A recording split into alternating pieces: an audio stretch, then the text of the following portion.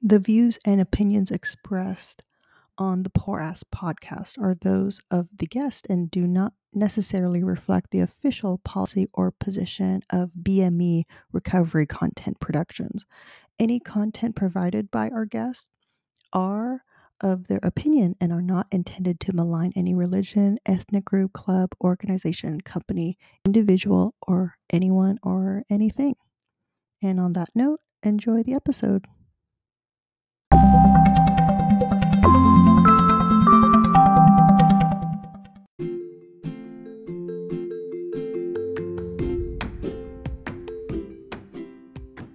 Hey everyone, thanks for listening.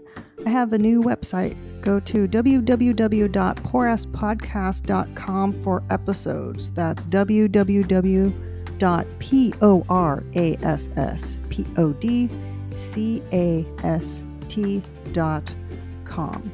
So if you hear vcomedy.com, that is the old website. Go to www.poorasspodcast.com for episodes and enjoy the show. Thanks for listening. Thanks for supporting. Bye.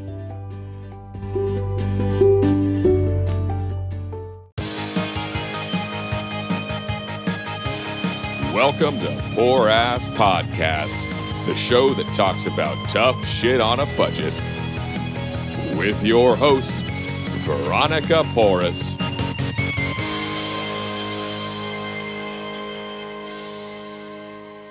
Welcome, everyone. Welcome to another episode of Poor Ass Podcast, the podcast where we talk about tough stuff on a budget and can we live sustainably while on a budget. Today's guest is Carolynn Thompson. She has studied chronic pain for 20 plus years and is the founder and originator of Integrated Cranial Health and Neurological Touch for Everyone. She continues to work with clients in severe physical pain in her hometown of Sonora, California. The current pandemic has closed the Bay Area office until further notice. She offers consultation for severe injury to help people from afar understand and be able to identify excellent neurological touch for physical pain and further their own healing journey. She offers free online classes 6 to 7 times a year to help people learn soft tissue neural care for elimination of their own pain. Welcome to the podcast, Carolynn. Thank you so much for coming. I'm really excited to have you on the podcast. So how I met Carolynn is, it was a while ago, pre-COVID, pre-pandemic. I just moved to Portland. And I was in search of a new bodywork instructor or practitioner to help with my own pain. I'm a type of person that stores trauma in my body easily. And I was working with a practitioner who was doing Rosenberg bodywork in San Francisco, and I was looking to continue it. That practitioner referred me to Carolynn, but she practices in California and I'm in Oregon, so we weren't able to work together. But I was still on her email list, and then COVID happened, and then I started getting emails that Carolynn was doing these online free classes, donation-based free online classes, and I started taking the classes, and I really enjoyed it. And then I'll let Carolynn explain like how she got into this work and what those classes offer. But I really wanted to have her on the podcast to talk about pain management on a budget for the layman. I am a type of person, and I'm sure other listeners can relate, where when I experience like pain, I ignore it. I don't listen to my body, and my body just continues to store pain, and that leads to me a stiff neck. I'm a 100% worker. I work from home. I'm at my desk like 8 hours, and so I'll get pain in my hip or like tinglies in my hands because I'm keying in. We're doing repetitive keying work. So on that note, Carolynn, how did you get into this profession? Hi, everybody. Yeah, I'm totally excited to be here and really share this information. I got into the profession of treating chronic pain because I was pained. I was a 19-year-old Division I athlete, and I deadlifted 237 pounds. And if you don't know what a deadlift is, it basically means you take a giant weight bar, you throw it up over your head, and then you catch it and you put it down. And I caught it and I put it down, and I ended up really damaging L4, L5 in my back. I twisted my sacrum, hurt my tailbone actually. And I went on a search really. I was told that I would struggle to walk for the rest of my life. And this wasn't really an acceptable reality for me to live. And so lots of PTs and stuff. And I ended up actually talking to my dad one day, and he could just see how sad I was. And he sent me to his local chiropractor. And he said, "Why don't you have the chiropractor look at you? Nobody's helping you. Why don't you have the chiropractor look at you?" And the chiropractor looked at me and he snapped my neck, and I could move. It was still a lot of pain, and I don't lie to anybody. I was still in pain for about 3 more years. But I could move, and it opened up the door to alternative healing. And it was the first thing that opened up the door to move away from Western medicine. This continued the search. I went on and found more therapists, and I eventually ended up hearing of this is how she was described to me, as a crazy witch woman who lived in Humboldt, California. And I got on a plane and I flew out to see that crazy witch woman in Humboldt, California. And she put me on her table, and she barely spoke to me. And she worked on me 9 hours in 1 week, 3 3-hour sessions. And at the end of that session, she said, "Get up." And my legs swung off the table, and I was probably out of pain 50%. And at that point in the game, what did she do? How did she do it? And I really wanted to understand. From her, I went on and I studied a ton of body work. I ended up taking a whole bunch of courses from John Upledger, and he is the cranial master in this country right now. People who have gone off and learned from him are offshoots of John Upledger. And I noticed that in really good cranial work, when I met a really good cranial practitioner, they didn't do what every cranial practitioner did. There were just ones that were a cut above the rest, and you couldn't really define why. And actually, Upledger just this year published a paper to define why. But basically what we found out was that certain therapists could direct the neural flow. And that's what I went on to do, is I went on to figure out how to direct neural flow, and then how to teach it to professionals. And then how do you do it for yourself so that you can be pain-free? I found you not serendipitously, kind of serendipitously, but how does one know to find someone like you to help them with their chronic pain? Oh, I love that question. It's one of my favorites. I get asked all the time. How do you find someone like me? I find that question to be really dynamic. Like, I really do. Like, I find that to be a dynamic question, which is supposed to have a static answer. And it's actually not. I think that how do you find someone like me is really how responsible you are to your own pain and how much you really want to heal. What I tell people all the time is, like, I'm a nervous system specialist. I palpate for the movement, rate, viscosity, and speed of your nervous system.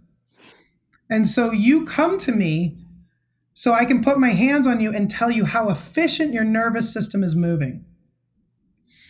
And that's a really interesting place to operate, because no other body worker operates there. See, a chiropractor operates stagnantly with the bones.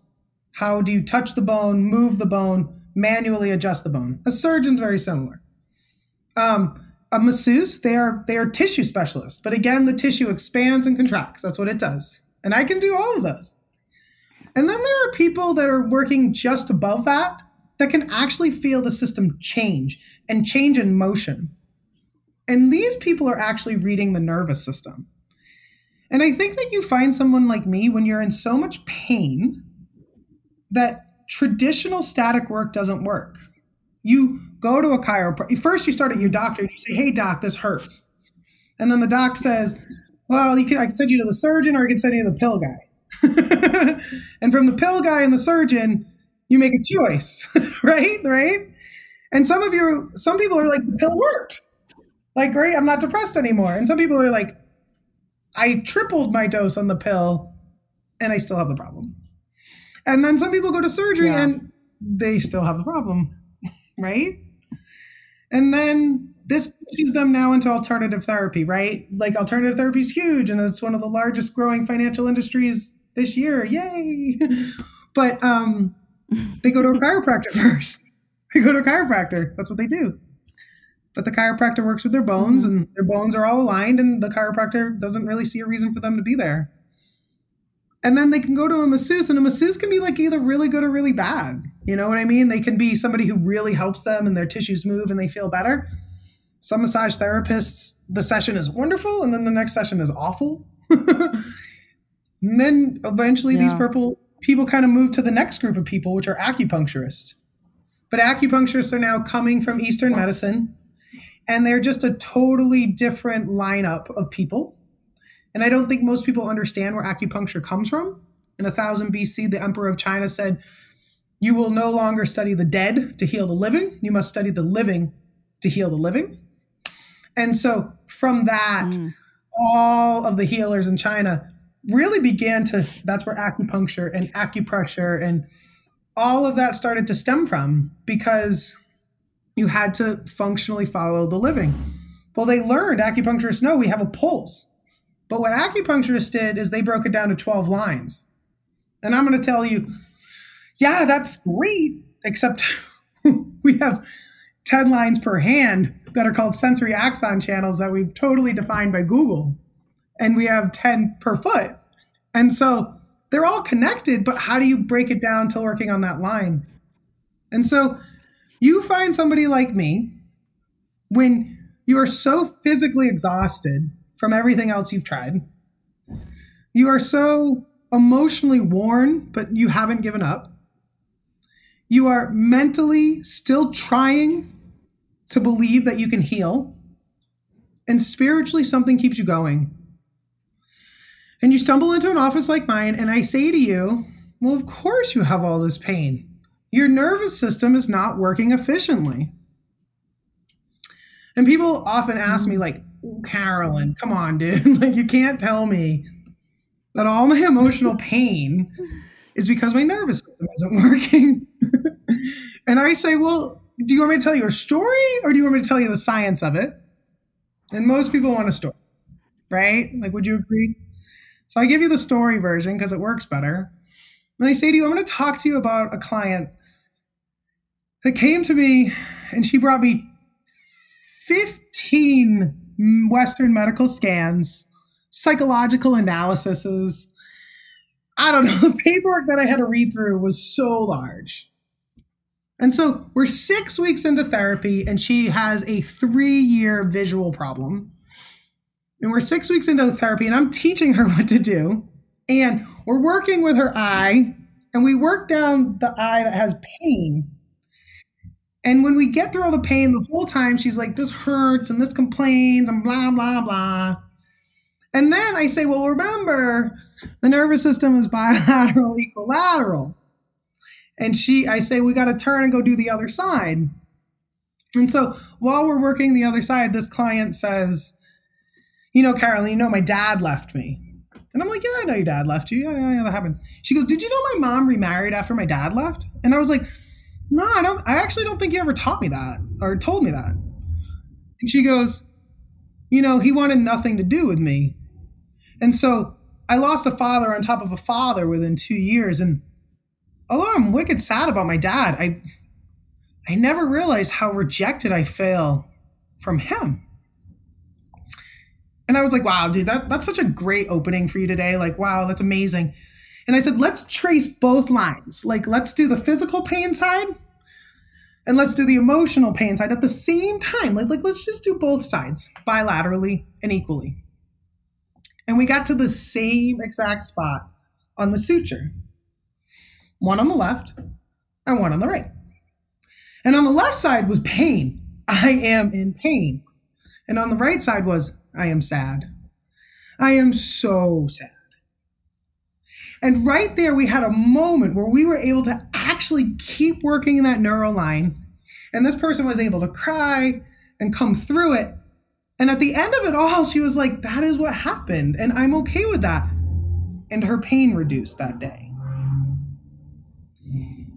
And this is why we do this work, is so that we have an idea of how we can attach our physical sensations to our emotional realities.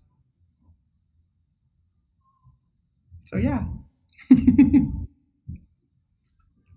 And that's why I kept going to your sessions. I've gone to 2, and I have noticed like that I come from childhood trauma, and I do identify as an adult child of alcoholism.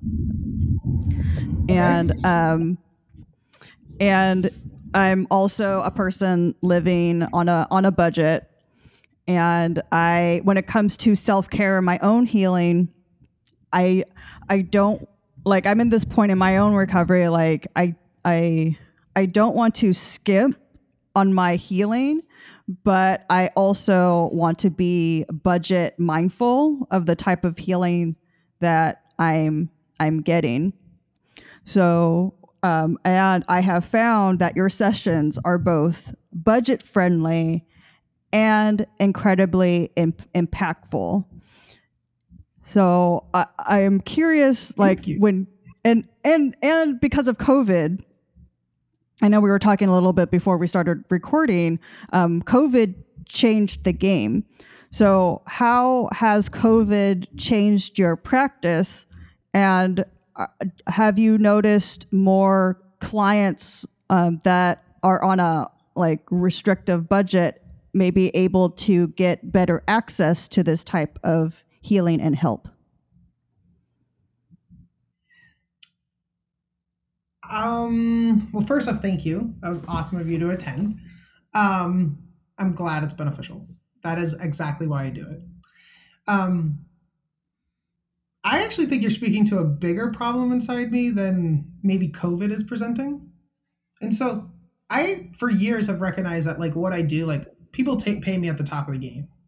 And who comes into my office can't afford me. And I know that.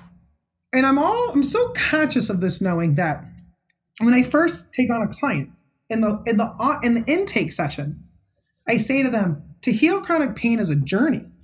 And I know that at some point in this journey, you will become financially stressed by this journey. And I tell them, when that moment comes, do not hide from me. Of all the people in your healing journey, do not hide from me, because we can always find a path financially to get you there. But don't stop healing because your physical house stopped you from healing, and your physical house just being the financial reality of where you are. Don't ever let that stop you from healing.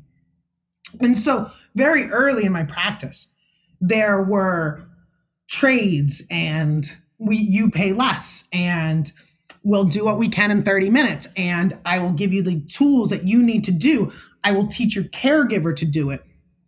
And that's probably where my first financial realities were, is that I really worked with these super chronically ill people who had 24/7 caregivers, and they needed the work daily. And so I trained the caregivers for free because you should. And that was it. And so, because it's the right thing to do.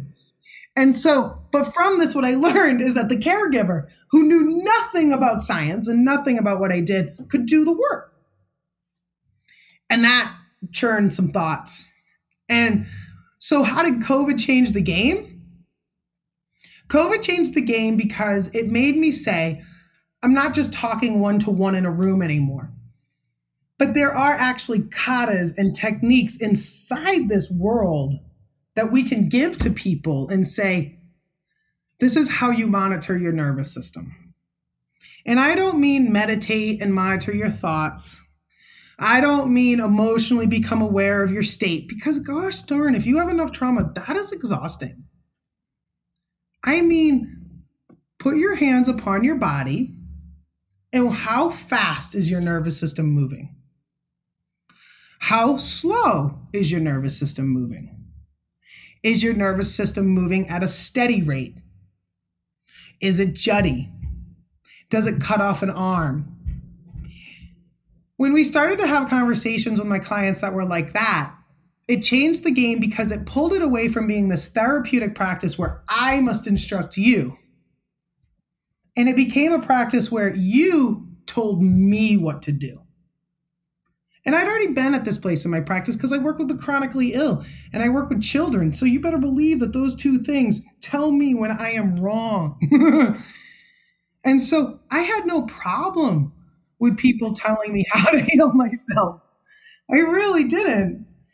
And so the classes, the online classes were there because I inherently recognize in every human being that you are smart enough and capable of loving yourself through your own hands. And you don't need to pay me to do it. You might need to pay me to help you move forward at times, but you don't need to be locked to me. And so these online courses are a way for one, people to understand, well, what type of therapist should I go see for this issue? But two, can I do some of this work myself? And three, can I help my therapist so that the work sustains longer? Yeah, man, you can. And I want you to, and I need you to, because you make my life better and you make the world better when you do this, because you're not bound in your own pain.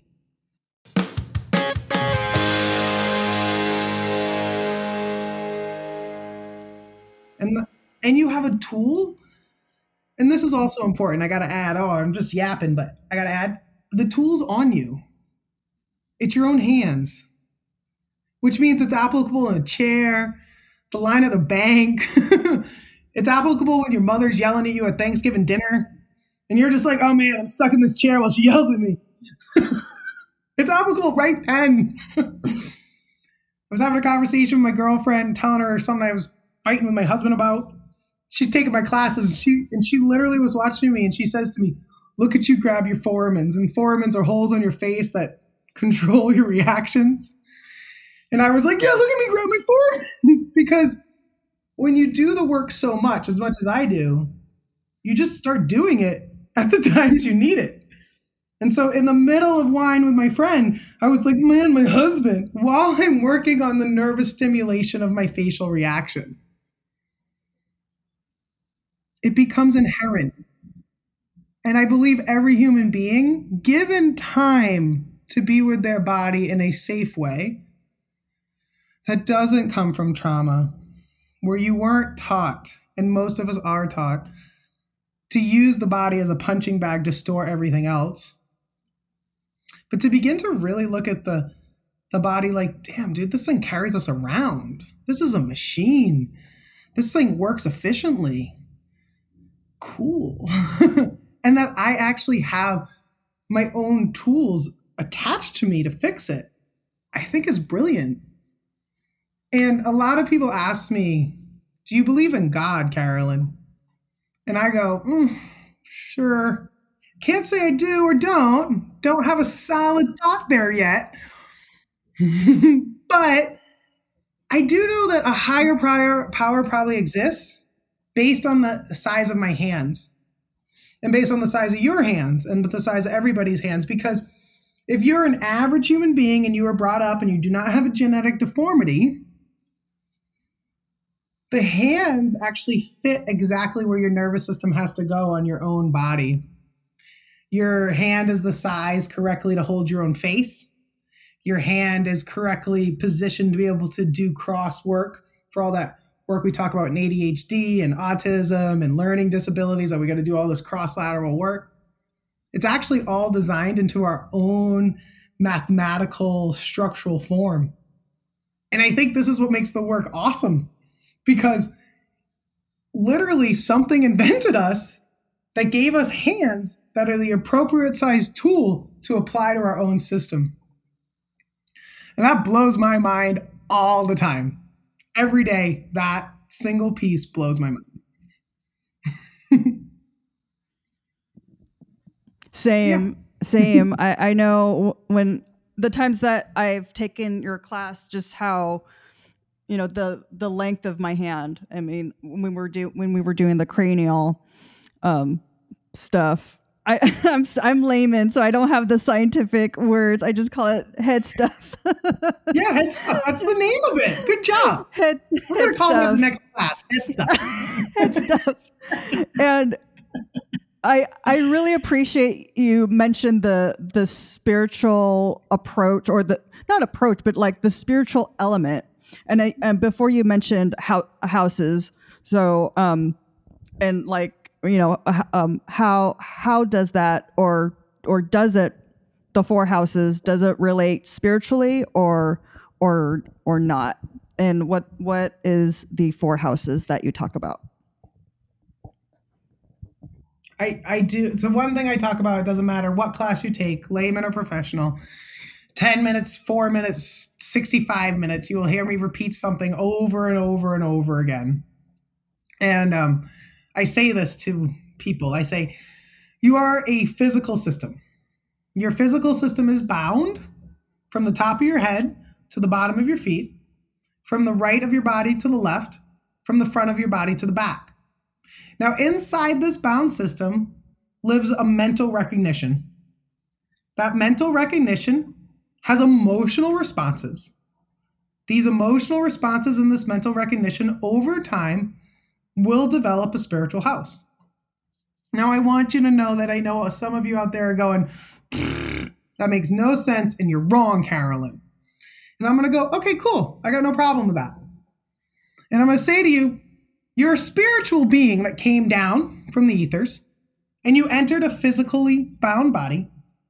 And the spiritual being is having emotional responses and then categorizing mental thoughts.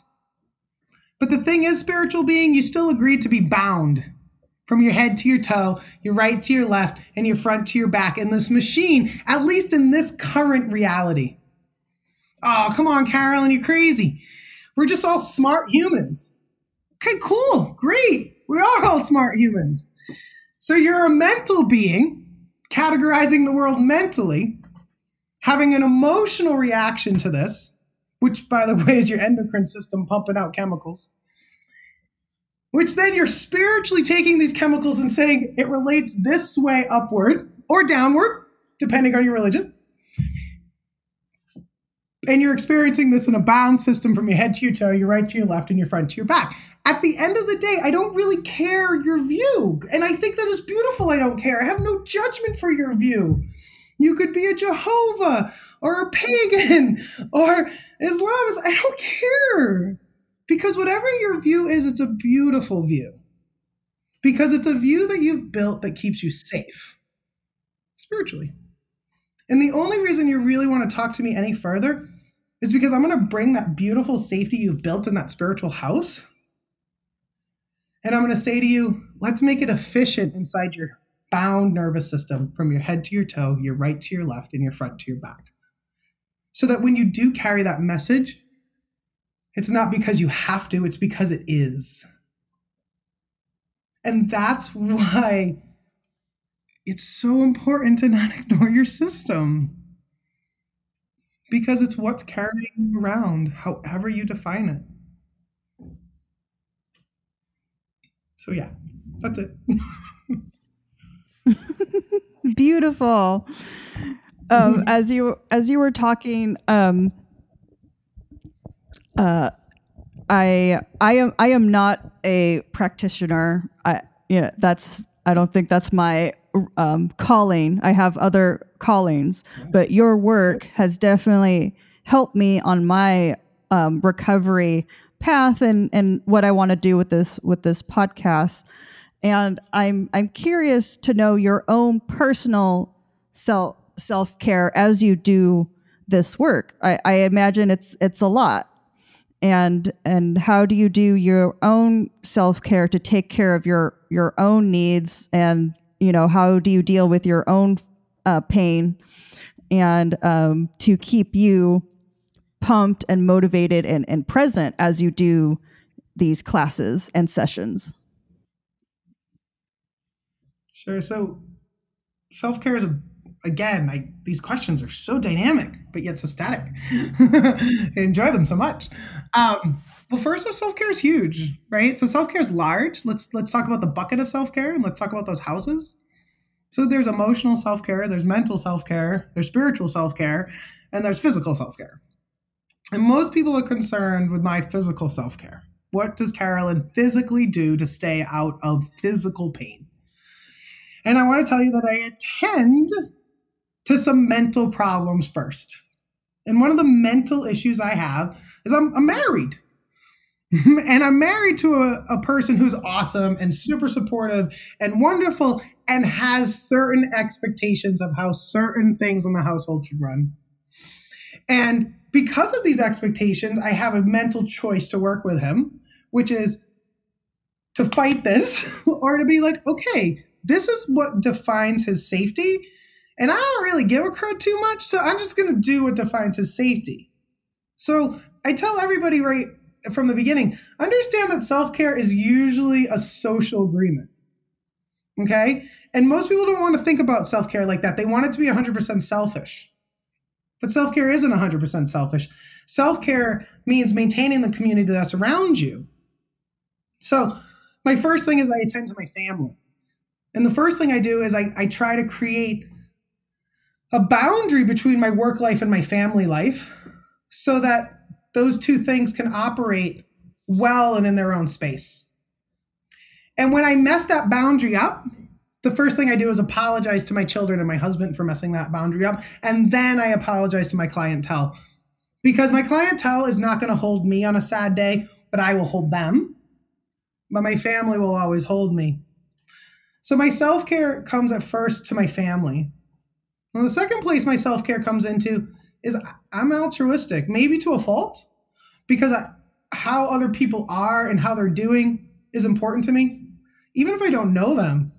And sometimes that sucks. For me, that's my reality. And so there's a part of me that has learned social grace in the sense that, like, I'm a lot brasher and crasser than maybe I present. But I also understand what communal grace is. And so I act appropriately in community. That's a part of my self-care, because I think that's important to give honor to the communities I interact with. And I interact with a lot of different communities, from firemen, policemen, trans associations, spiritual associations, Jehovah's. I mean, I interact with a lot of different people. And so being respectful is part of my self-care. Now, once I maintain my family and once I've kind of maintained what my respectful line is, and then what do? I apply the neural palpation to myself every day. Every day. Even here in conversation, I told you I'm talking to my girlfriend and I just stick my hand on my face in the middle of conversation. When I'm standing in line, it doesn't matter what line, I am doing neural palpation. I am balancing my physical system. When I lay down at night, I do directive nerve work on myself. When my family is out of sync, we sit together and do nerve work together. We calm our own nerves together as well as apart.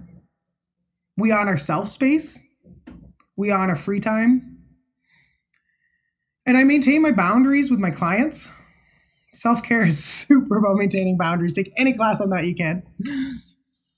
Because you have to define your boundaries before you can maintain them. And so the neural palpation has given me what I will maintain and what I will not.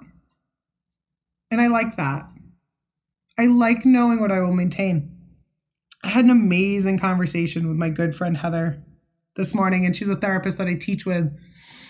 And she has a lot of chronic pain and comes up with chronic pain and lots of surgeries in her life. And she came to the reality today, or in the last couple of weeks, she's like, I went on this journey with you for 2 years. I no longer have my chronic pain. And she went into a conference that houses her type of chronic pain, and she had no chronic pain reactions to this conference. And she said, but during the conference, I had to constantly do the neural palpation myself, constantly do the neural palpation on myself. And I said, well, yeah, you were knee deep in an old neurological loop. Like, you were there, man. You were waist deep. You were pushing through that neurological loop. You were swimming with people that swim with your own pain. I said, you got to do everything in your power to make sure to not kind of remember that old loop. And she goes, but I did it. She had no pain at the end of the conference. And so I think that's what you have to tell people, you have to teach people is there is a transition in self-care. At first, it might feel all-consuming and just take up everything you have. But good self-care gets to a point where it doesn't take much time because the houses are bound together. And so when one house starts to pull away, the other house kind of pulls back at it. And then that brings us to our attention. And then we can bring our attention to our manual hands. And then we can apply these manual techniques to exactly where we need it so that our body can let go. And then we can really process the endocrines that were produced for the feelings of the emotions we define. And then we can really let the brain dump so that the cranial volts, the static in our brain can actually wash through the cerebral spinal fluid and that we can achieve mental clarity. But I think for most people in chronic pain, the thing that they have to understand is we know that it's going to take a year or two before these things balance out. And you can't, don't gain hope. Just a lot for time, just a lot for yourself, a lot for who you are, and a lot for that journey. And we all talk about the journey, but get mad at the journey, get happy with the journey. But at the end of the journey, from a person who's walked hundreds of people through it, you can walk it, and you can walk it pain-free. But the first 2 or 3 years in self-care are going to inundate every house, because you've probably never learned to balance them. And so as your physical system begins to say, we will balance these, I will no longer house this for you, you will deal with the mental thoughts of this and what it means to you, and you will talk to somebody about it. When that journey is over and you're clean, I tell people all the time, you have no reason to tell your story anymore. People ask me all the time how I got into this, and I tell them, but if you listen to that part of this interview, you can tell it's a speech. Because I don't feel that pain anymore. It's not part of my story. Yeah, that's amazing. I have definitely shift, and when it takes, the time it takes to process trauma, where it doesn't define you anymore. And what I'm thinking of it is about like just constantly viewing myself as a victim. I when I'm not in check, it's like, oh, I'll play that victim card till the cows come home. But when I'm, just a little bit of investment of the self-care, taking Carolynn's online classes that are budget friendly. That's why I liked it. It was budget friendly. And, doing this podcast, being more active in my recovery, playing victim card doesn't serve me anymore.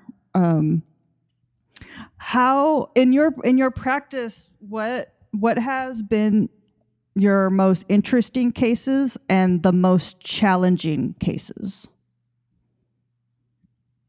Oof. I like that you're getting out of your victim card, because the reality is that victim card is its own boundary, and it doesn't let you be free. So congratulations on creation and development, because that is how you will break that cycle. Or one of the ways, I should say. So yeah. My most interesting case was a lot. What was it? My most difficult case and my most interesting case? Was that the questions? Yeah, the most interesting case and the most difficult case. Or let's talk about the most difficult case. Like what were the blocks and what techniques did you need to like throw at it to have some what's the word? A breakthrough? So I work with such a chronic pain that I'm going to tell you that I'm going to choose a case where the person, because this is a podcast about self-care for the self on a budget, I'm not going to include my cases with caregivers in this thought. But my cases with caregivers win out in the sense of like whole consumption of pain, but they need somebody to apply it to them because of their lack of mobility. Their nervous system is so destroyed. So I'm going to go to cases where people can apply it to themselves. And so probably one of the most difficult cases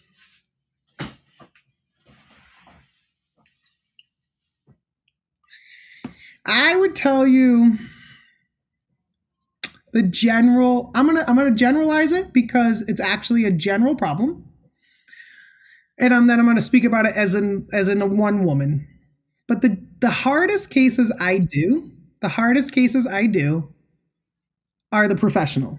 And I don't mean the professional who goes to work and like works like 8 to 6. I mean the professional, the dude on the stock market line, the woman developing work to be at NASA. These individuals who are really at the top of their mental games.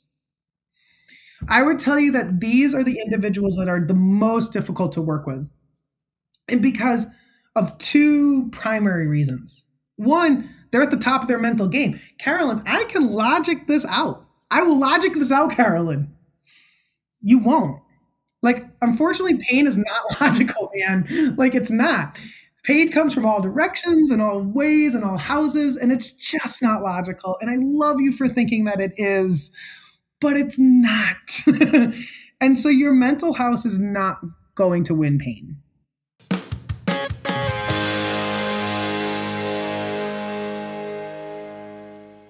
Now, let's take that person and combine them with severe childhood trauma.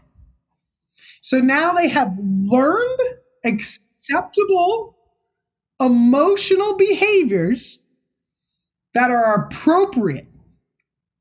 And because this is super interesting. So at the beginning of this podcast, you told me I could swear, and if that happened, it wouldn't be a big deal. And I'm like, well, I'm so trained at this point, I've kind of tailored my language so it doesn't happen. But I do come from that. And I will drop F-bombs every once in a while because I come from that level of communication and talking, and my being wants to go back there. And I know a lot of professionals who come from that become so professional, they become like me, that they lose that kind of toughness that they came from. And then they say, this is how people act because of this emotional behavior. And they'll usually say something like this, and this is a true case. No, men like control. Really? Why do men like control? Well, that's what my father liked. That's why I put a pole up my butt. Excuse me, wait, can we back up for a second? Because you just said something really big. But a person who's been under trauma like that, like who's literally had their father violate them in this way, and I don't mean with their own form, I mean with a physical pole, you start to go, whoa, wait a second, dude, hold up. All men are controlling because why?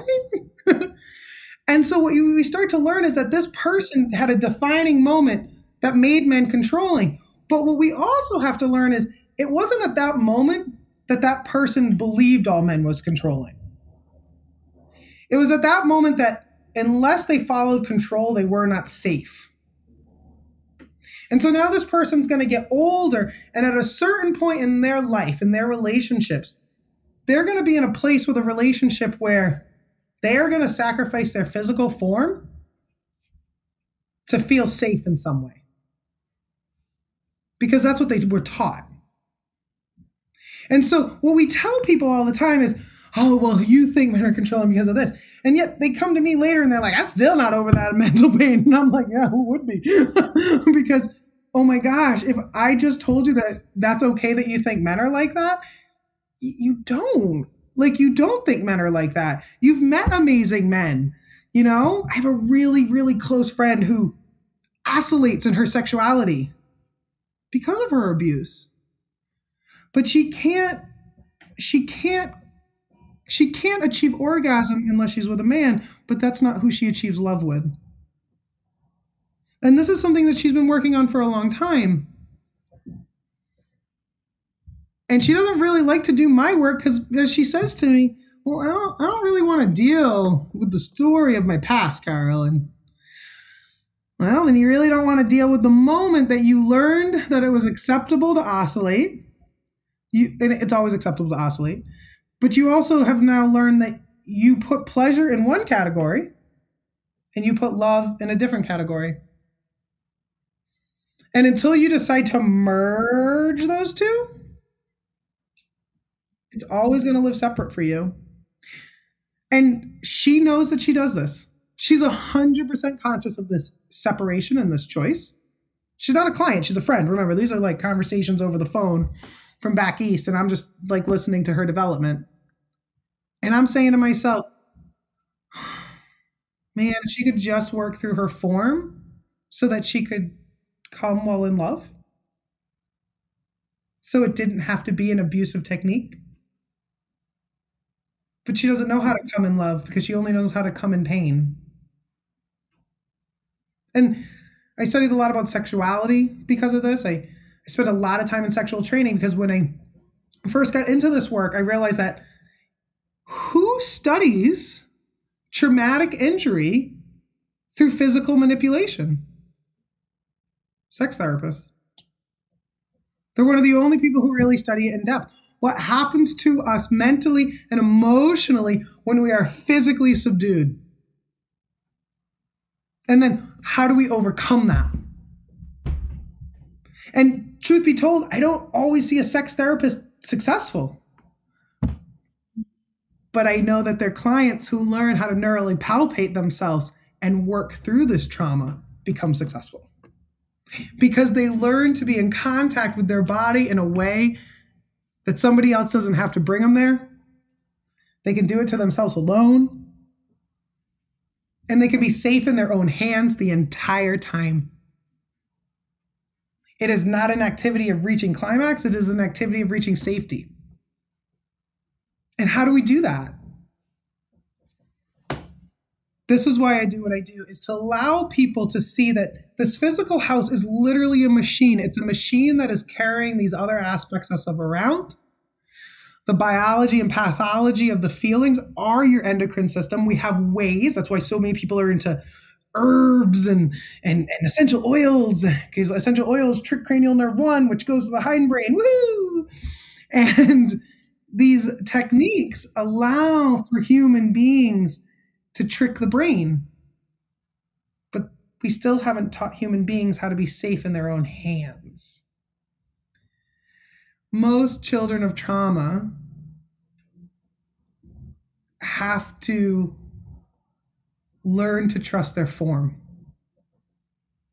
And so who are my hardest clients? My hardest clients are the ones who have had physical trauma as a child, who have used their mental minds to logic their way.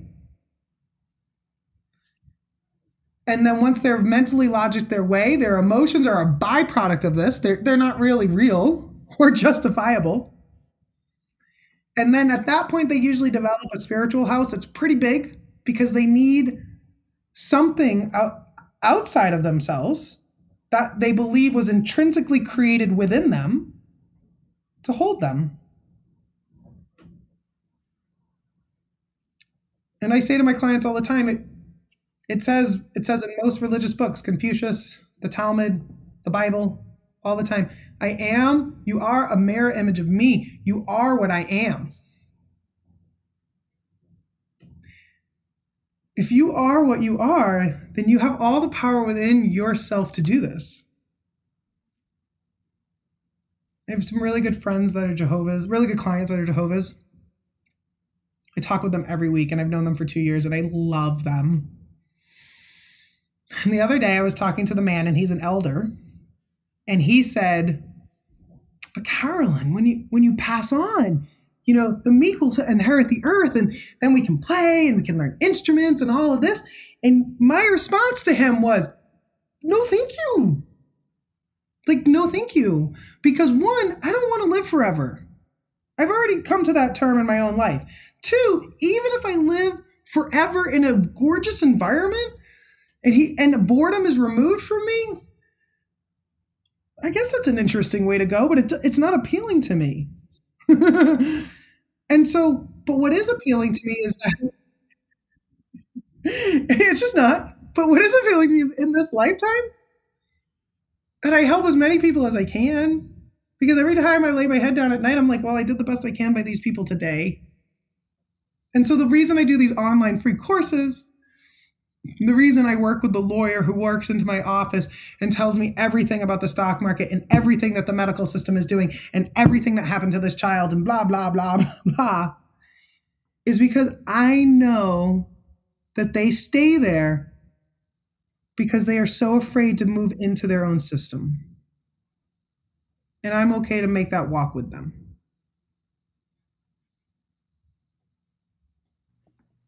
Yeah, it's intense. It's really intense, like being in your own body. And I know coming from childhood trauma, disassociation was my best friend. For years. Disassociation kept you safe. Yeah. You know what I mean? Yeah. Like, why would I give that up? Because the physical sensations that your body can give you are something you crave. And you want to feel whole. And you know that this machine that you've disassociated from, you can't get away from. And so simply because you've disassociated from it doesn't mean it's still not, it's still a weight. You can disassociate it from you all you want, but you're going to wake up in the morning and the weight's still there. How heavy are you on the scale today? How bloated is your stomach today? How heavy are your feet today? How bad do I look in this dress? Oh my gosh, my hair didn't go up correctly. And we beat and beat and beat on this physical system in every way that we possibly can. We have whole industries designed to beat on it. I mean, just the industries alone from beauty and self-care are scary. And we're going to now compile this on a 5-year-old girl who was told every day when her dad walked in the door, this is real. Don't get in front of me. I make the living and you stay quiet. It's so sad what happens to humans. But we cannot be scared of why they're sad. That's another thing. What do I do in self-care, you asked me? I'm not scared that you're sad. I'm not scared that you're angry. I'm not scared that you're judgmental. I allow for that. I don't give it space, and I'm careful to not give it space because I don't actually want it to own space. But I'll allow for it. So, I don't know. I think it's amazing that you're doing this podcast. Work through your stuff. Whatever it takes to get there, get there. Because that's what else you doing. You got to hang out in the system every day, no matter what. Like I said, in the morning, the weight's still there. Anyway. Yeah, I knew you'd be perfect for the podcast. That's why I asked. I love this stuff. You're right up my jam, girl. This is what I do all day long. Yeah. So we're coming towards the end of the podcast. So I'm going to use this time to where can people find you and anything that you would like to plug? Oh, I'd love to plug. So you can find me, I'm on Facebook. Everything's under the name Integrated Cranial Health. And so integrated to integrate yourself, cranial because the nerves start from the top down. So we start at the cranium, and health because you deserve health. You can find me on Facebook. You can find me on Instagram under Integrated Cranial Health. My website is really the best place to go, integratedcranialhealth.com. On the website, on the seminars page, there will always be the paid classes at the top because, well, the paid classes are at the top. But there is always a donation free link And I do free classes about 4 to 6 times a year. This year is the year of organs. I love organs. I find that most people do not know how to work with their organs. And so the first series just ended. We did the vagus nerve. You can go on my website and buy the vagus nerve if you want. I do tell people that you come to the classes, they're free, but if you want the video recordings, we charge you a small admin fee I'll get the secretary to do it for me. And so that's what we do. The next series will be starting in 3 weeks, and we're actually going to do breath work. And but we're actually doing just neural palpation for the lungs. And we're going to take that vagus nerve work and just move right into the lungs. So if you follow me for the year, you'll have a whole system that starts from your cranium and works all the way down your sternum through your digestion to your sexual organs. So we're on the second one. That's going to be breath and lungs. And all we exhale is what the class is called. So you can sign up there. There are 2 buttons. One, you can pay for a series, and the other one's just donation. I do ask that you just click the donation button. You can donate $0, but when you click the donation button, you enter my email addresses and all of that stuff, and you make sure that you get the link when the free class goes up.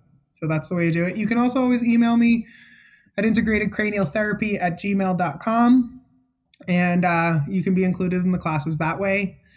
And I think that's about it. I think that's how you get to me. I teach professional classes. They won't be coming on back again until 2022, COVID.